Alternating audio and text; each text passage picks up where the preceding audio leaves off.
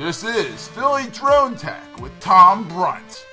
Thank you to our sponsors, Wistia.com, Zoho Mail, and GetFlywheel.com.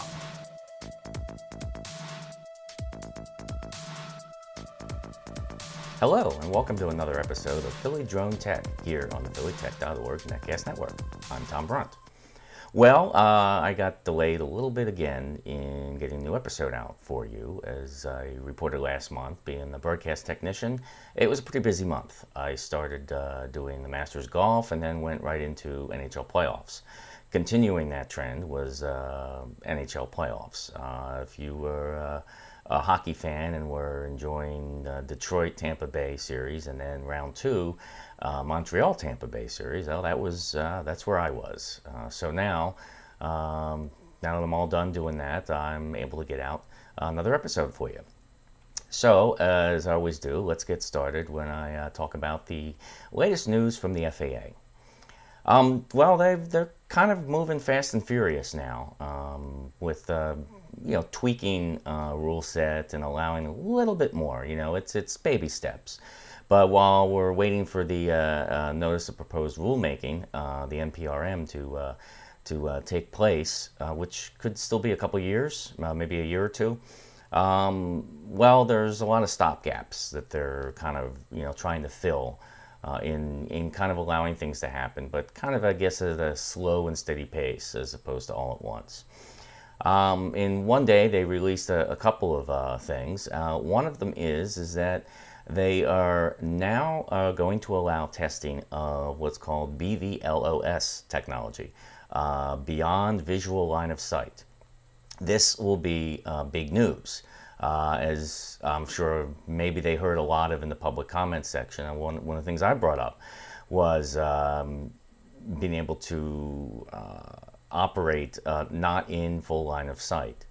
Currently, they only allow a human operator who can visually keep focus with the drone in the air.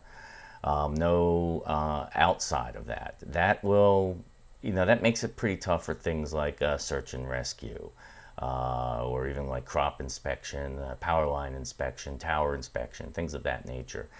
And plus, as I've talked about, the technology is moving at such a fast rate that the next generation of drones will probably be able to be more self-aware and self-avoid obstacles.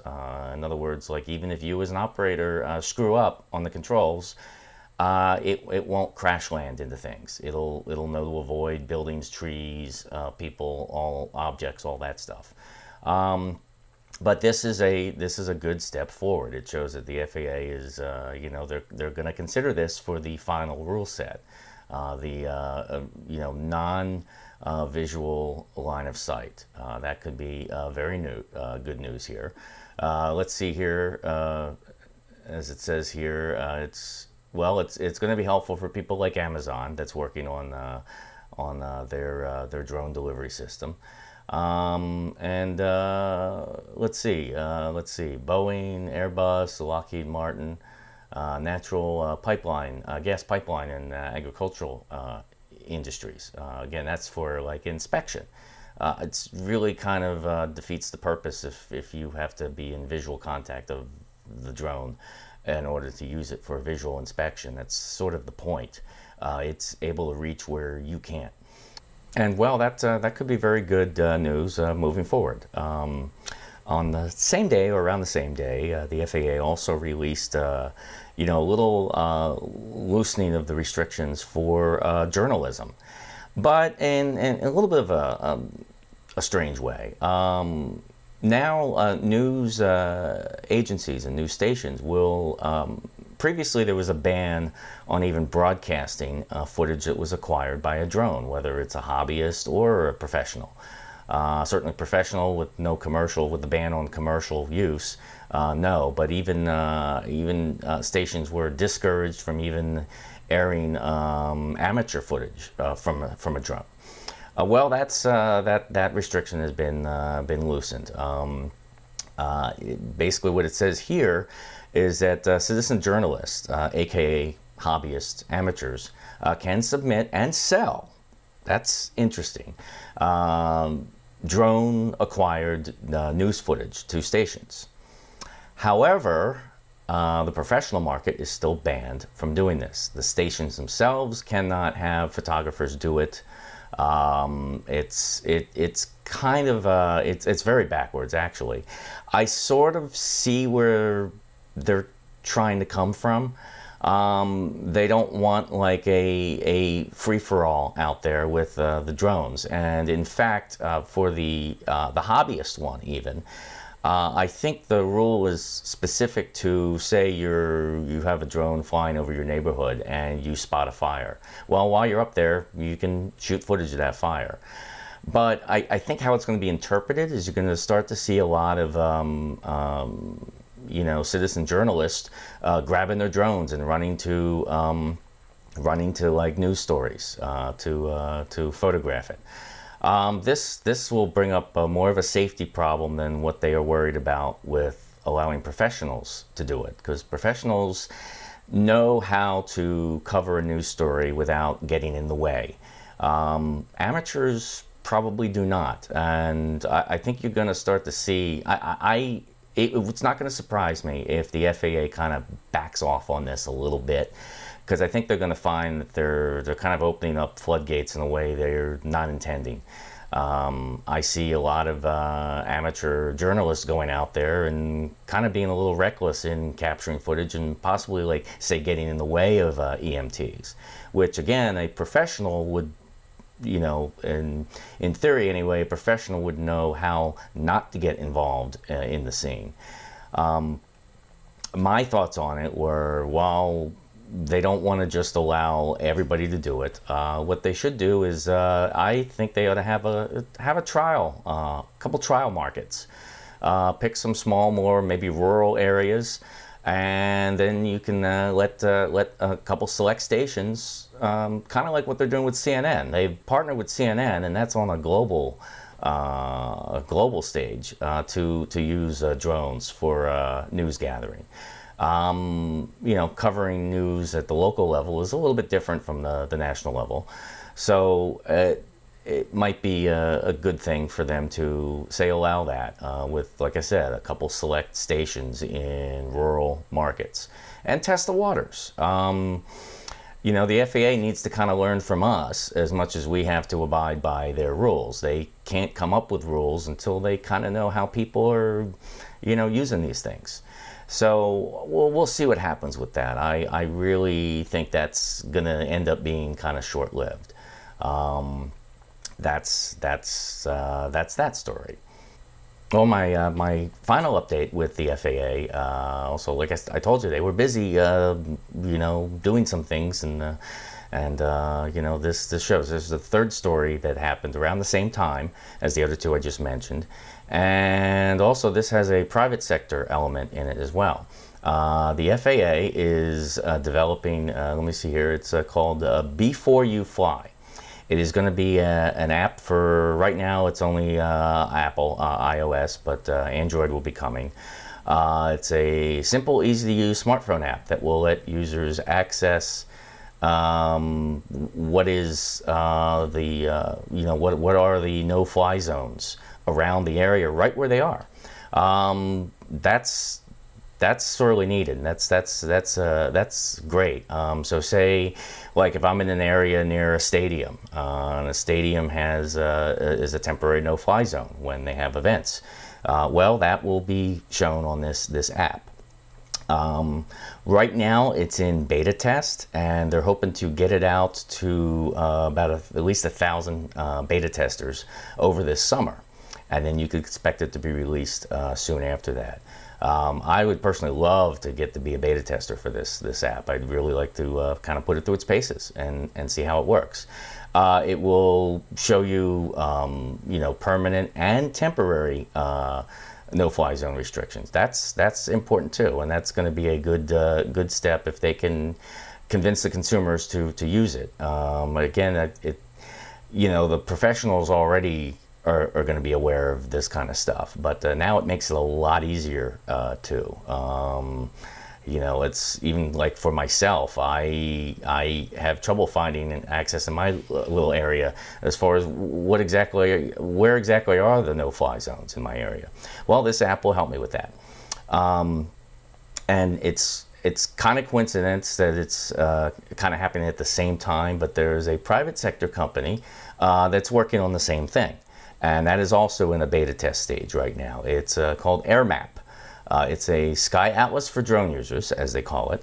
And it comes to you from the same people that handle the no-fly zone web registry that I talked about in a previous episode, where you can set up like a geofence for your property to not allow drones to fly over. Those people are the same ones that are behind this AirMap utility, and it's already set to work with Android as well as Apple iOS. Again, it's going to be a user interface, probably using the same data that the FAA has. And it's free right now. And again, in beta test only. I think you can sign up on their website, and you can look at my Medium account, and I'll give you the links to both those, and we'll see how that flies. It should be some great info to have at your disposal, especially the temporary ones. That's the most important one, that you will be able to know what the temporary no-fly restrictions are. That'll be very good. So that's all the news I have with the FAA, and right now I'm going to take my usual promo sponsor break. And when I come back, I'm going to talk about a couple things. I'm going to show you some drone footage of the Nepal earthquake, and I'm going to talk about this revolutionary, it could be a game changer drone called the Lily drone, that just over the last couple of days is starting to gain a lot of traction and a lot of attention from us drone users. And I'll also talk to you about my own little story that I have with being contacted by the FAA. Yes, yours truly got contacted by the FAA. So I will tell you about that story and the other ones when I get back. So I'll see you in a second. Today's show is sponsored by Wistia. Wistia is a video hosting and analytics platform that helps businesses get the most out of online video. We use Wistia here at phillytech.org.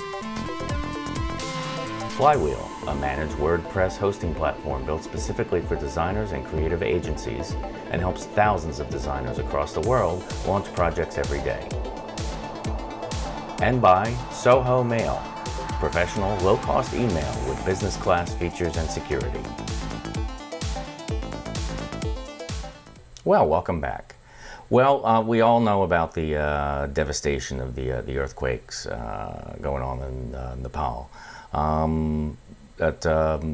What's been kind of going around the internet a lot is that there's this spectacular drone photography of some of the damage left from the earthquake on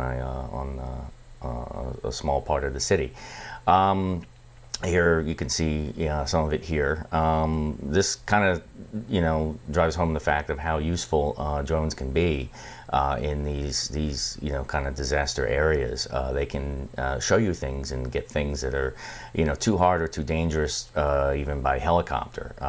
You can't fly a helicopter as low as this is to be able to see some of the devastation.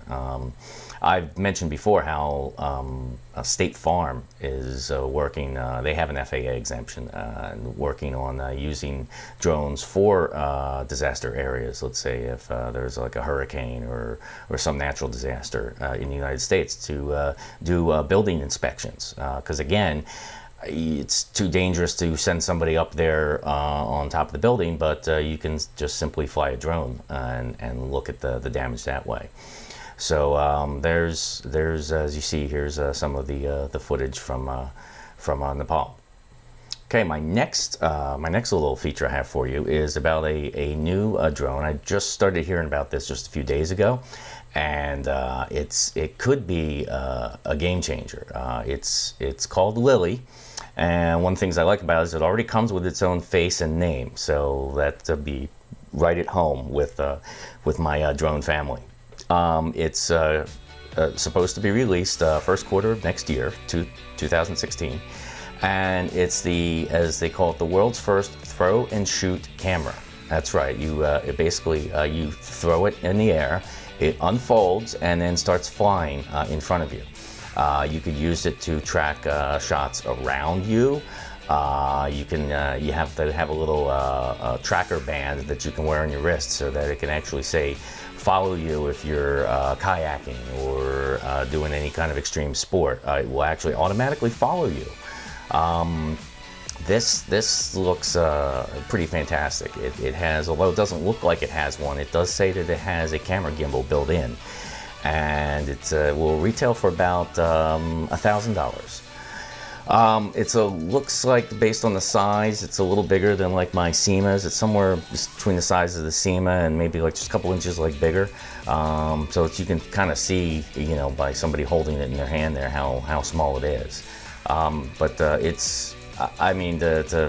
The world of like autonomous drones is just about here, folks. And this could be like the first of the big game changers in drone technology for consumer use.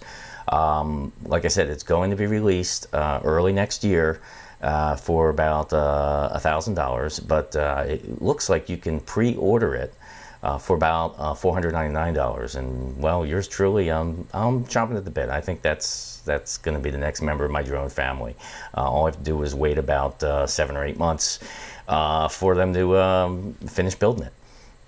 Okay, so I have one more story here to tell you, and it's kind of been on a personal level. As you know, what I've used my drone for, I use it for a lot of photography, and I kind of see the art form of doing drone videos. And being like it's still at the hobbyist level, I've been kind of like shooting some of my own projects and kind of doing community projects with it, stuff that would support my whole community. Doing like aerials of events, or just for different projects. One of the projects I did was going to be a nonprofit opening of a film festival, and somebody had the idea they wanted to see a drone shot overhead of my town, Doylestown. So I did that. And unfortunately, and this is something that I guess a lot of people with drones will eventually run into if you haven't already. Some people just really don't like them. I had one guy that basically was not very happy that I flew it. He said it was he said it violated the FAA, and he had a lot of ideas about what the FAA was going to do. Threatened to report me and all that and gather evidence. Well, fast forward a couple months later, and I get a phone call from an agent at my regional FAA office. So I'm chomping at the bit a little bit, and I give them a call back. And here's actually some of the footage that I believe is what they saw. I'm happy to report that they told me they didn't really have a problem with any of it. So I'm very happy about that. But not only did they not have a problem with it, it was kind of interesting how the whole conversation went on. We then proceeded to just it was myself and 2 agents on the phone, just proceed to have this nice casual back and forth conversation about the new rules, new technology coming out. They were asking me things like, they asked me questions about like the Phantom, like if it has the geofencing software in it, for example. And we ended up having a pretty cool little conversation. I told them about my podcast that I work on, and I'd love to be able to like use them as a reference maybe in the future. So it turns out it ended up being kind of nice for me. It's kind of great because I do plan, once the rules come out, I do plan on taking this pretty seriously. I might consider it as like, I work in broadcasting. And I told them one of the things I'm interested in is seeing how sports broadcasters use the technology in the next couple of years. So that's I'm very interested and intrigued in how that's going to happen. So we left it with, if I have any questions or anything at all, feel free to give them a call. I have them in my address book. And in fact, I might actually be doing it soon, because remember how in my last segment I talked about the Before You Fly app that the FAA is going to be releasing to beta testers. I would love to be a beta tester for the app. I think with all the travels I do, I could, even though I don't like bring my drone with me to fly, I only fly it in the local area when I'm home, but it would be great to see, as I travel around the country, the different areas like things like sports stadiums and arenas that have temporary no-fly zones, see how the software holds up, how it works. So anyway, that's my story there. So I guess it's, in a way, it's sort of almost, I guess, like a badge of honor, but I'm happy to say that I've started a good dialogue with them, and as long as I continue that, it should be good. The only thing they had to tell me, and it also kind of hit home with me and them too about how vague the rule set is right now, is they just said be mindful over people. That's it. That's not very specific, and that's part of the problem with the rules right now, is that it's not specific. And that's what's kind of being worked out. And, they're learning from us, the operators, as much as we have to learn of what, it's kind of a give and take here. How far can we push it? And then the FAA is also learning how we want to use it and do things. So anyway, that's my story to end the show. So hope you enjoyed it. And again, as always, you can contact me at you see my Twitter account there at DroneGuyTom, or you can send me an email at droneguy@tebweb.com. And as always, I have a link up there to what's called my Medium site there, that everything I talk about in this and all the podcasts, you can go to the medium.com/@DroneGuyTom to find direct links to everything I talk about, including like the new FAA app, Lily, and anything else that I talk about. So there you have it. And one more thing is that I always like to say is that since I'm part of a new startup network here, we could use your support to as I call, keep the server fans oiled and running. So there's a link to your screen there, and there's a link, also a link on the Medium site there. If you like what you see out of these podcasts and other programs that are on the phillytech.org network, we appreciate your support. So thank you very much, and hopefully I plan on getting a show back onto a regular schedule again before my next work adventure. So see you next time.